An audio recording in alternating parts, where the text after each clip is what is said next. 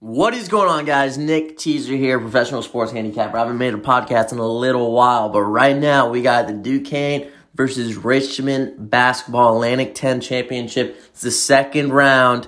I love Champ Week. We're going to go heavy into Champ Week. We ran it up big February. We were pushing into March. We got Champ Week, then March Madness, and then Major League Baseball. We're going to be running it up big. I kid you not, guys.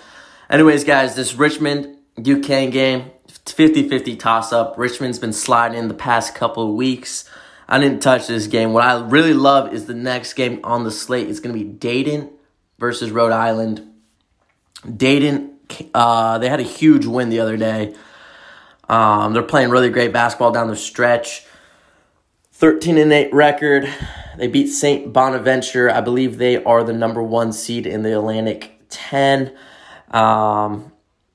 I like the minus 3.5. I might buy that half point since it's at minus 3.5 at even. So you're getting essentially minus 3 at minus 110 odds.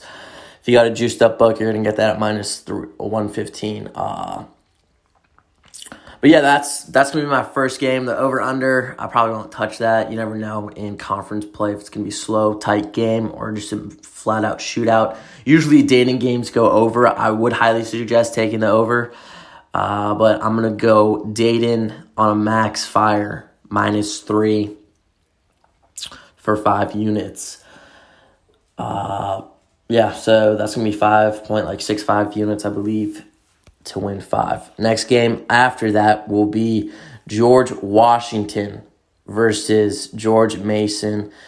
Minus 7.5 is a lot here for the Mason Patriots. I used to go to Mason, not a big fan. They're playing good ball down the stretch. I kid you not. George Washington stepped it up a little bit. They had a huge break because of COVID. George Washington actually played in the first round, the play-in games against Fordham.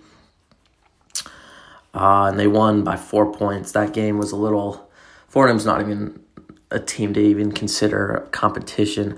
But minus 7.5, I don't like Mason when they're covering big games. Who do I think advances? Mason 100% here. I would hammer the minus 200 money line. Actually, my part of me, it's minus 280. Apologize.